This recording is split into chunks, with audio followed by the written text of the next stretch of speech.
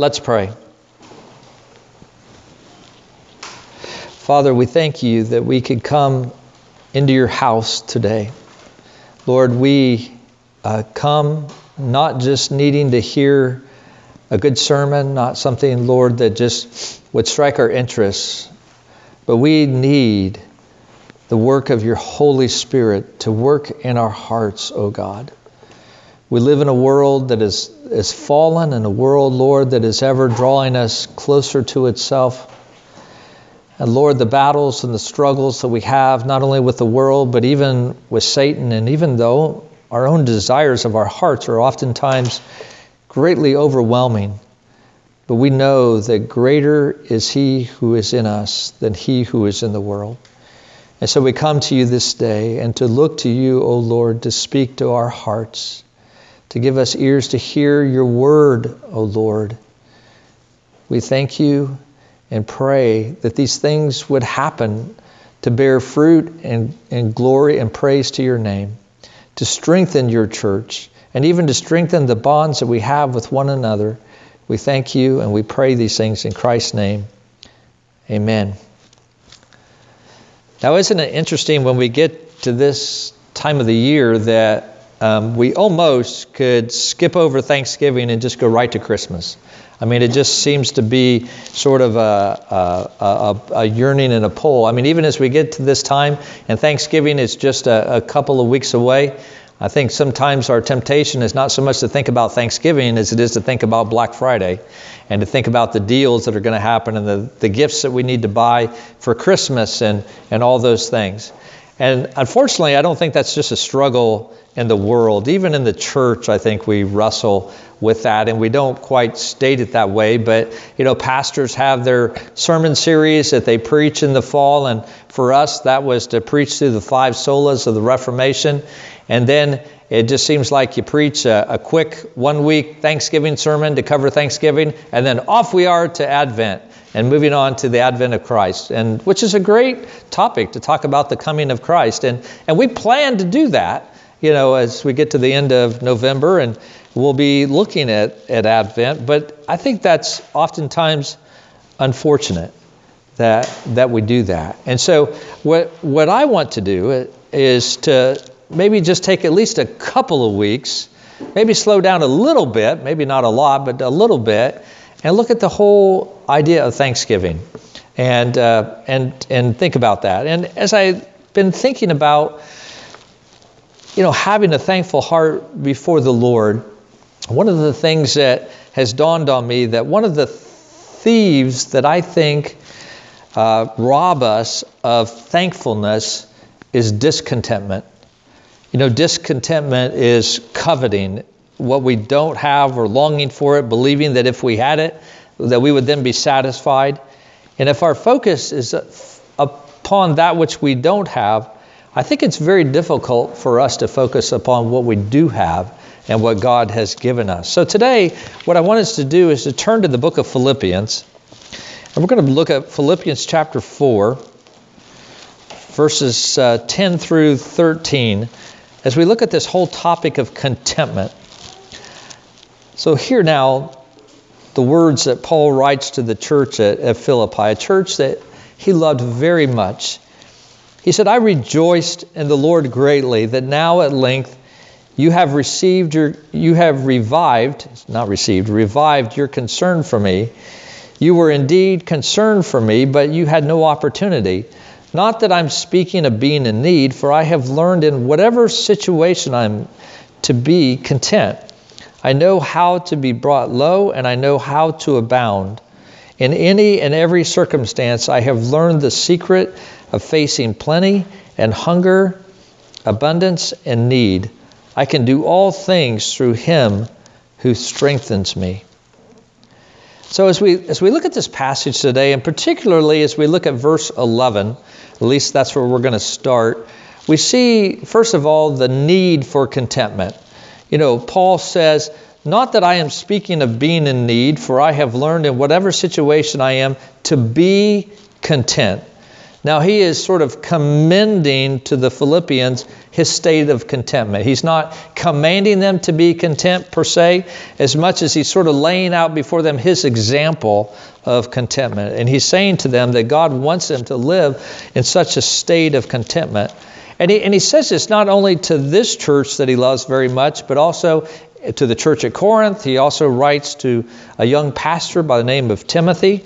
So turn, if you would, with me. We're going to be looking at a lot of different passages, so keep your Bibles open and before you. But 2 Corinthians chapter 12, 2 Corinthians 12, Paul writes to the Corinthian church as well. And in 2 Corinthians 12, verse 10, he says this, "For the sake of Christ, then, I am content." Now, listen to the circumstances that he uses to describe in which he finds this contentment. He said, "Then I am content with weaknesses, insults, hardships, persecutions, and calamities." Now, these wouldn't typically be a list that we would use that really fosters contentment in our hearts. You know, we might think, wow, what kind of guy is he that he can be content in this? But then he goes on and he says at the end of that verse that he is content with these things, "For when I am weak, then I am strong." He didn't look for that sense of contentment in and of himself. He actually says, when I am weak, that's actually when I'm stronger. And then looking back to 1 Timothy, and I know we just read that, but let me just read it again. Paul says to Timothy, "But godliness with contentment is great gain, for we brought nothing into the world, and we cannot take anything out of the world. But if we have food and clothing, with these we will be content." And then one other verse, Hebrews chapter 13, verse 5. Hebrews 13:5. Paul writes to the author of Hebrews, and he says, "Keep your life free from the love of money, and be content with what you have. For he has said, I will never leave you, nor will I forsake you." And so what I want us to see just in this brief sort of survey, and there's other texts we could look at as well, that contentment was a big deal to Paul because God has created us to be content. And I would even argue that contentment comes from the character of God. There's a book that's written called The Art of Contentment, and in that the author talks about how God is especially happy, and don't get hung up on that word happy, by the way. We think of happy as being very circumstantial driven, but God is essentially happy in and of himself. God cannot become more happy because of anything that we do. So we talk about the need to praise God or to worship him, but in all of that, we don't add anything to God. God didn't somehow, create us so that he could increase his happiness in some way. But instead, God created us and he made mankind that he might communicate his happiness to them. And so that's why God created man and put him in the garden, made him male and female, and he gave them his life to live, gave them a wonderful environment in which to live, and he walked in fellowship with them. He allowed them to enjoy his creation, but of course sin entered the world. But even in that did not stop God's purposes, and was part of his plan. And God sent a Redeemer who saved us that we might then walk with him. But not only to walk with him, but God secured our happiness and in Christ, and then he gave us his commands. He gave us Christian duties to do. And I think sometimes we can think of duties as sort of a negative thing, but in this case, that God has given us these things so that we might be able to live his life in a way that would not only honor him, but it is a way that brings pleasure to him. So when God says, kids, love your brothers or sisters, you might look at that and go, oh, that's so hard. I know what my parents are going to tell me. That means I have to share my toys and stuff with them, or I got to speak nice to my sister, or I got to do all this kind of stuff. And we can sometimes think, oh, these are so terrible. But actually, do you know why God commanded these things? Because he knows that this is the good life. This is the happy life. That actually when we love each other, that's when there's true happiness that's there. So the things that God has commanded us, the things that He has given to us, He has done so that we might have a happy life. We might have a life of contentment. We might have a life of joy. And so as we think about Paul's sort of his focus upon contentment, he does so because our God is a God that's content in and of Himself. And so He has made us also to share in that as well. Now, let's look at the nature of contentment. Not only the need that we have as a church for contentment, but also the nature of that contentment. And I want to define what I mean by contentment because that can be sort of elusive. The word content in Philippians 4:11 actually means, and here again, don't get hung up on this word, it means self-sufficient. Now, when we think of that term self-sufficient, we think about being autonomous, we think about being independent, we think about being self-reliant. But that's not the sense in which this word is used. It's used in the sense of being independent of circumstances or conditions or surroundings. Okay, so Paul is saying that he has arrived at a state in which he can say quite truthfully that he is independent of circumstances, his surroundings, and everything that is happening to him. So it doesn't matter what people think of the Apostle Paul. It doesn't matter what they say about him. It doesn't matter what the circumstances are in his life. In the midst of all these things, he is content because he is independent or he is self-sufficient from those things. Those things don't lead and direct him. And we see that exemplified in his life. This isn't just words for him. This is his life. You think about the context in which he writes this letter to the Philippians. This is a church that supported him. If you read on in Philippians 4, you see that this church supported him when nobody else would support him. Well, you know, what's interesting is if you look at sort of the background of the Philippian church, it was not a wealthy church. It was actually a church of very modest means, and yet it was a church that he loved very much because they showed their love for him. It's a little bit like if you've ever gone on a missions trip and you've ever had to raise support and you get a check maybe from a widow in the church and you're thinking, wow, this person doesn't have a lot of money.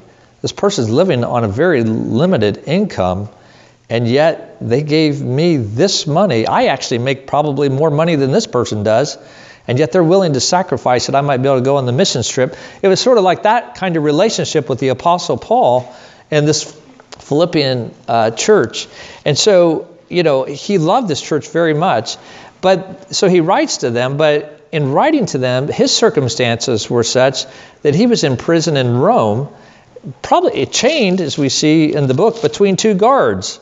And so when he was in prison, you know, that's not a prison with like a swimming pool and a tennis court and, you know, maybe like some of the American, you know, weightlifting gym and all that kind of stuff like we see in American prisons. This is probably more like, you know, the movies that we watch in the medieval days where they took the person and they threw them in the dungeon of the castle, you know, where it's wet and dripping on the walls and stone walls and, you know, it's smelled and there's straw on the floor, maybe, if they're lucky, and they're chained to the wall, and that's how Paul was.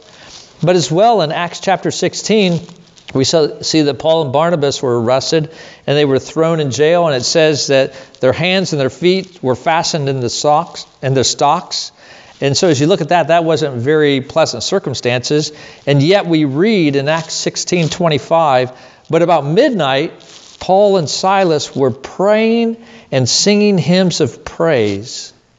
As a matter of fact, that, you know, it was such a sight for them that it's interesting that the scriptures record, it says, and the prisoners were listening to them. Can you not picture that in your mind? Here are these men that are in prison, wrongly accused, and they're singing praises to God because the circumstances didn't touch their souls. And so, you know, as we think about a definition for contentment, I really actually want to borrow from a book that I highly recommend to you.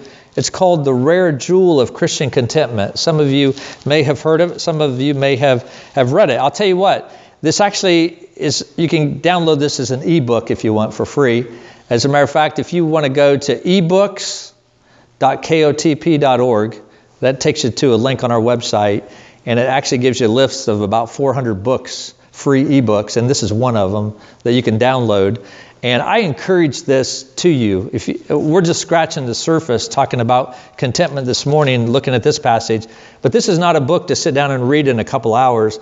This is a book to sit down and maybe chew on for a couple of months. It's sort of like eating steak, but I recommend that to you. But in that book, Jeremiah Burroughs defines contentment, and this is what he said. He goes, Christian contentment is that sweet, inward, quiet, gracious frame of spirit. And now what he means by that gracious frame of spirit, he's saying that contentment is not so much from outward circumstances as it comes from the disposition of our heart or our soul or our spirit. So Christian contentment is that sweet, inward, quiet, gracious frame of spirit which freely submits to and delights in God's wise and fatherly disposal. That's God's fatherly authority or his sovereignty. So it's which freely submits to and delights in God's wise and fatherly sovereignty in every condition. Now, let me explain, if I can, sort of that definition. Let's just say someone is disturbed. Maybe it's you. You're disturbed about something. And if you could bring some great thing to that person and give it to them that would please them, it might make them content. For example, let's just say your wife is disturbed. And so she's been looking at these new pair of shoes. And so you bring her these new pair of shoes and she feels content. She's thinking, this is nice. My husband loves me. I get a new pair of shoes. This is a win-win situation. Well, it's one thing. It is the thing that you bring that is really the thing that quiets the soul. It's that external circumstances. But that's not Christian contentment. Christian contentment, in the right way, is the quiet that comes from a disposition of the heart, not from any external circumstances or any possession in the world. It's something that comes from within us. To be content because of some external thing is really like if you go to a fire. Let's say you're outside and you have a fire pit, you're roasting marshmallows or whatever, and you want to warm your clothes. You might get close to the fire. And as you get close to that fire, your clothes do get warm. But the problem with that is as the fire goes out, or as you move away from the fire, what happens? Your clothes get cold again. Because it's sort of based upon these external circumstances. But yet, if you just let your body heat warm your clothes, they stay warm forever. Because that warmth comes from within. And it's a lot of the same way with Christian contentment. If we look for our contentment in the things that are outside of us, as we look at things, as we sort of think about the ache of our soul, as what I call it, we live in a fallen world. There's times when we feel a sense of restlessness of our heart. And we ache in our heart and we just think, I feel anxious about something. And so for some people, to sort of deal with that, they have to be busy with stuff. So they come up with some project to do, some external thing to sort of satisfy them. For others, they think, I need to go shopping. And maybe it's for shoes, I don't know. But they go shopping or something like that. Or for others, they get on the computer and they just lose themselves on Facebook or whatever it is, until sort of that sense of discontentment goes away. But that's not Christian contentment. Contentment is that sweet inward matter of the heart. And many people appear to be calm on the outside, but inwardly they're frantic and even some people emotional basket cases. And I think for some, even that anxiousness comes out into the external of their life. But true contentment is an inward peace and calmness of the soul that no matter what kinds of terrible trials or sufferings comes, no matter what happens, there is that sense of peace. Now, I want you to notice something here as you look at chapter 4, verse 11 of Philippians. Paul says, not that I am speaking of being in need. And then notice what he says next.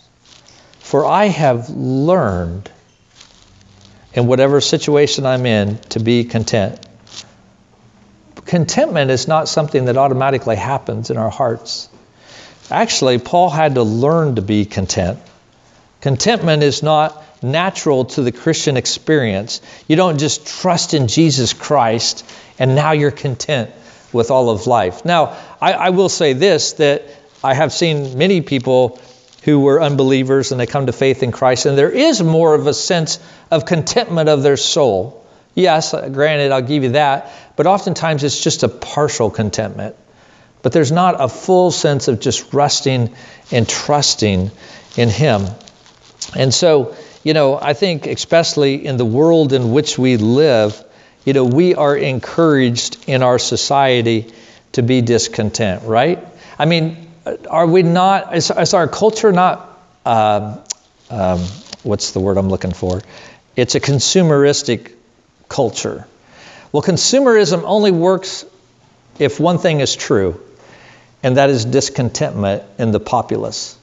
Because if there's not a sense of discontentment, people won't continue to consume. They won't continue to buy. They won't continue to go out and get the next best thing. There's a story, it's sort of funny, but a story of a man who decided, he looked at his neighbor's house and he thought, he has a much nicer house than I have. And so he said, I'm going to put my house on the market and I'm going to buy a nicer house. So he did. He put his house on the market and he started looking through the ads after that, several days after that. And he found this house that looked perfect. And so he called his realtor and he said, hey, I just found this house. It looks perfect. I mean, the description is awesome. And I think I want you to look in that house and see if you could give me an appointment to go look at that house. And his realtor said, sir, that's your house that you have on the market that you're trying to sell.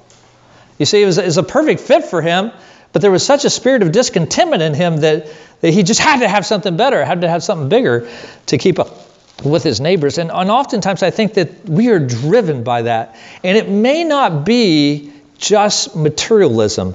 The example I'm giving you, and I think the culture that we live in does foster that sense of wanting things.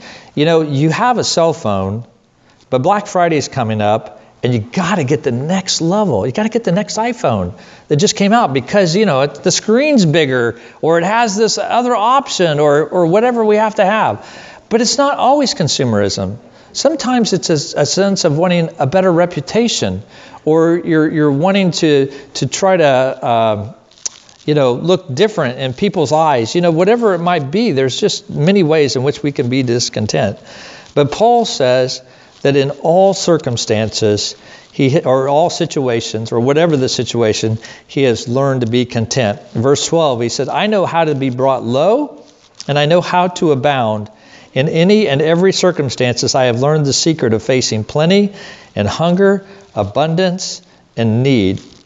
So Paul is always content no matter what the circumstances, because that contentment comes from inside of him. It's not from the things that happen. So as his world changes, as the circumstances, as each day is different, it doesn't touch his soul because that contentment comes from within. I like Proverbs 30 verses 8 and 9. You got to turn here. This is an amazing proverb that you never hear anybody preach on. But it just fits in this whole, it's just sort of the attitude that we need to have when it comes to being content. Because I think sometimes if we have too much, we can be discontent because we want more. Or if we have too little, we can be discontented. But Proverbs is just a wonderful prayer of the attitude that we ought to have. He says in Proverbs 30, verses 8 and 9, he goes, remove far from me falsehood and lying. Give me neither poverty nor riches. Feed me with the food that is needful for me, lest I be full and deny you and say, who is the Lord? Or lest I be poor and steal and profane the name of my God. It's just that perfect balance of neither poverty nor riches, but just that sense of contentment. But where does that contentment come from? Well, look at verse 13.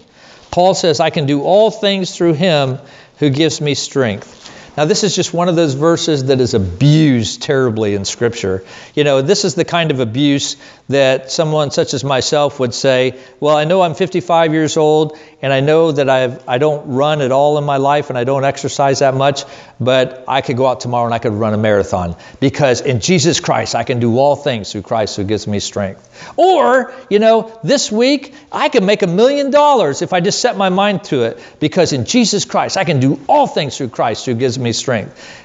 Have you not heard it applied that way? All the time. But that's not the context in which this verse is given. Actually, this is given in that context of being content in Christ.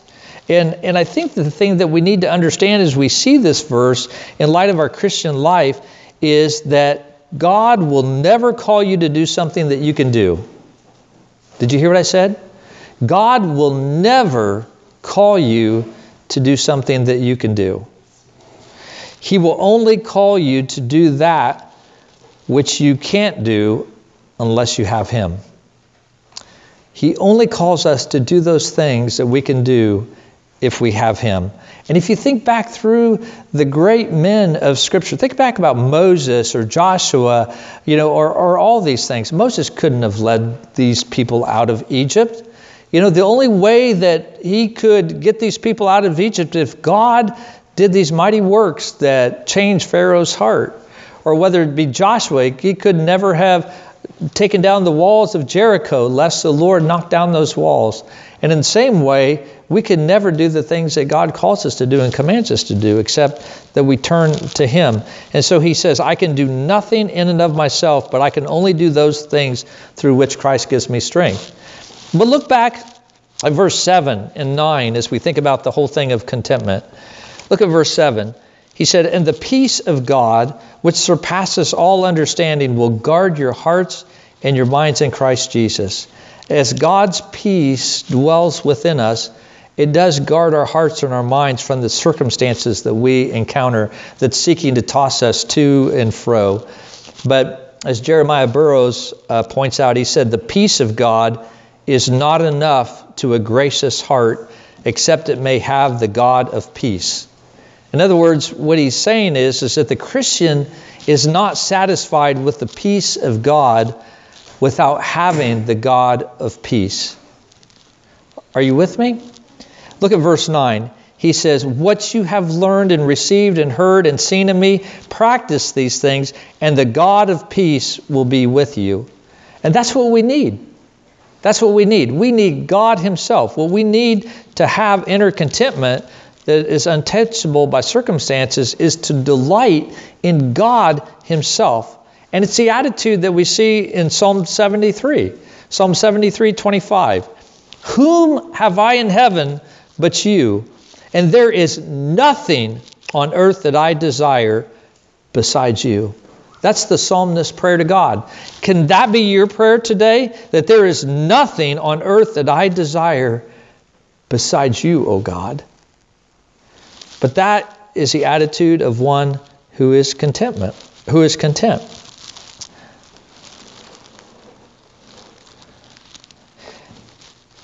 Also in Habakkuk chapter 3, verses 16 through 19, Habakkuk hears that the Lord is going to send His great judgment upon His people. And this is what he prays. And it's very telling. He said, I hear and my body trembles. My lips quiver at the sound.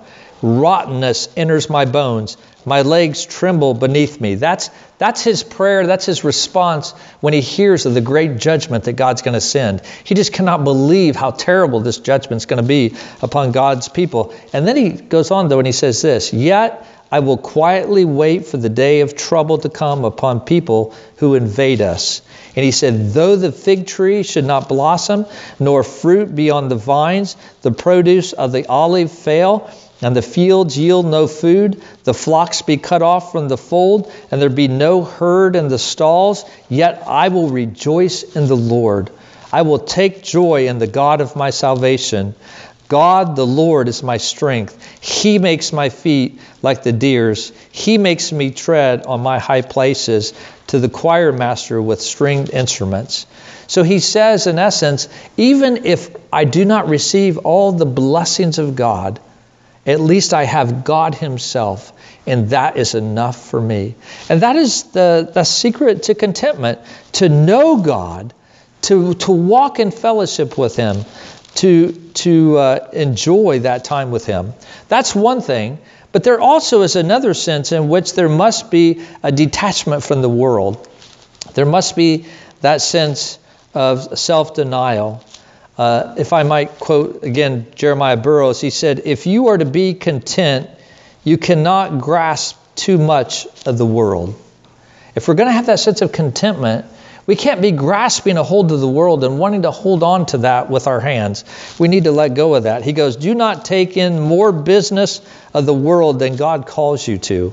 We must live in this world. We can't live apart from this world, but we don't have to set our affections. We don't have to set our hearts upon that. In those times when we're just quiet, which isn't very often, we try to stay busy.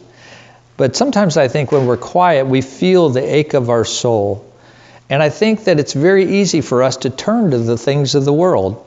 Maybe if I just turn on Netflix or Hulu or whatever and watch a show, that'll preoccupy me. But God's word says here that we are to turn to the Lord, that we are not to give ourselves too much to the things of this world. As a matter of fact, we need to learn the sense of self-denial, of not giving ourselves the things that we want. A content heart says that God's ways are my ways. Such a heart denies his own way of doing things and his own goals. That we seek to do the Lord's things. If you have contentment when God's ways line up with your ways, then you're only going to have contentment part of the time. But a self-denying man or person denies his own will and only looks to the will of God, and so he will be content in all circumstances. When our will lines up with the Lord's, when we walk with him and we know him and we have set our affections upon him and we said, God, we want to do what you want to do. We want to walk as you want to walk. Then there will be that sense of contentment. But if we only set our affections and our hearts upon the Lord some of the time, then our contentment will come and go, depending upon how firmly fixed our life is founded in the Lord Jesus Christ. And I want to say something to those that are here today that are single. I think you have a unique opportunity to have a sense of freedom from the world. I know I made the comment the other night at Table Talk about singles, and I was afraid maybe I might have offended some, like they were thinking I was putting them in a special category because they were single, or that I looked at them as a pastor differently because they were single. But not really, other than what Scripture says. And Paul does talk about those who are single who don't have as many cares of the world. They don't have to worry about providing for a family. There's a certain amount of freedom that you have in those years of singleness that you don't have when you're married and when you have a family. Lots of times you have more money, you have more freedom, more mobility. And as Paul says in 1 Corinthians 7, there's a sense in which you can give yourself more to the things of the world.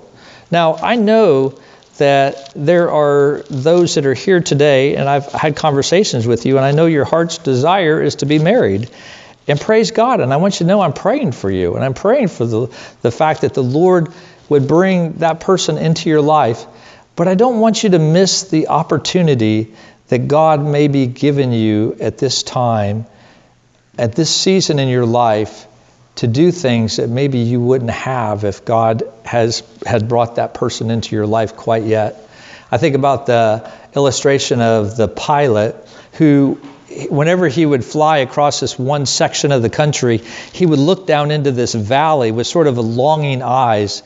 And after making numerous trips over this part of the country, his co-pilot finally looked at him and said, why is it every time we fly over this area with this river and these trees that you just look with such longing? And he goes, well, actually, he said, the reason is because when I was a little boy, he said, I used to sit on a log in the middle of that river down there, and I would fish. And you go, you know what I used to do? While I was fishing, I would look up as a little boy and I would see the airplanes flying over and I would think, wow, I would like to be a pilot. I'd like to pilot one of those airplanes. And he goes, but you know what? Now that I'm a pilot, I look down, I wish I were that little boy again on that log and just enjoying those times of quietness. And I think it could be the same way. You know, God can change your circumstance just like that. If he can speak and the world can come into creation, he could take your life and the desires of your heart and he could give you exactly what you want. But the reason that he has not done that is that there is some other purpose. And we have to be careful not to. And I think singleness is one of those times. And I have to say this, just so you know, I didn't get married until later in life. I was like 25 before the Lord blessed me with my wife. And I know what it's like to sometimes always be looking at the other side. And I just don't want you to miss what you may have. But that's not true just for those that are single. That could be true for all of us. There could be things in our lives, you know, things that we have set our hearts and our lives upon that are actually becoming a distraction for us. And God wants us to know that he has us right where he has us, and he has us there for a reason. And he encourages us to give ourselves to learning to be content. I'm not asking you to walk away from here and to be content as soon as you walk out this door. You know, it will take years maybe for us to work through the deep truths that Paul shares here from Philippians 4, for these things to get down into our bones, if in essence, to become sort of our default setting like the computer. You know, it's going to take probably many years for the work of the Spirit of God to train our hearts to give into that secret of contentment. And of course, the battle is getting into the heart so that it dominates our circumstances, so that it's like Mount Everest sort of towering over these molehills of our circumstances, however they might be. Because you see, that secret of contentment is a deep personal and doctrinal experiential embrace of God in his providence. And he wants you to know this day, and he is calling us to walk in that sense of contentment, to rest in that, not to get caught up in the circumstances of our lives. And it's as we have that sense of contentment that we truly will be free to be able to give thanks to him, to give praise to him. Now, I know that Thanksgiving is a secular holiday. It was instituted by Congress, and if you go overseas, they don't celebrate Thanksgiving. But I'll tell you what, as Christians, ought that not to be our heart's attitude every day of the year? The salvation that we've received, the greatness of our God is so awesome. Should we not have this opportunity to give praise and worship to him? So let not the things of this world, let not the discontentment of our hearts and of our culture around us that is pressuring us to be in those circumstances, to rob us of the joy that we have in Jesus Christ, to give praise and thanksgiving to our God. Let's pray.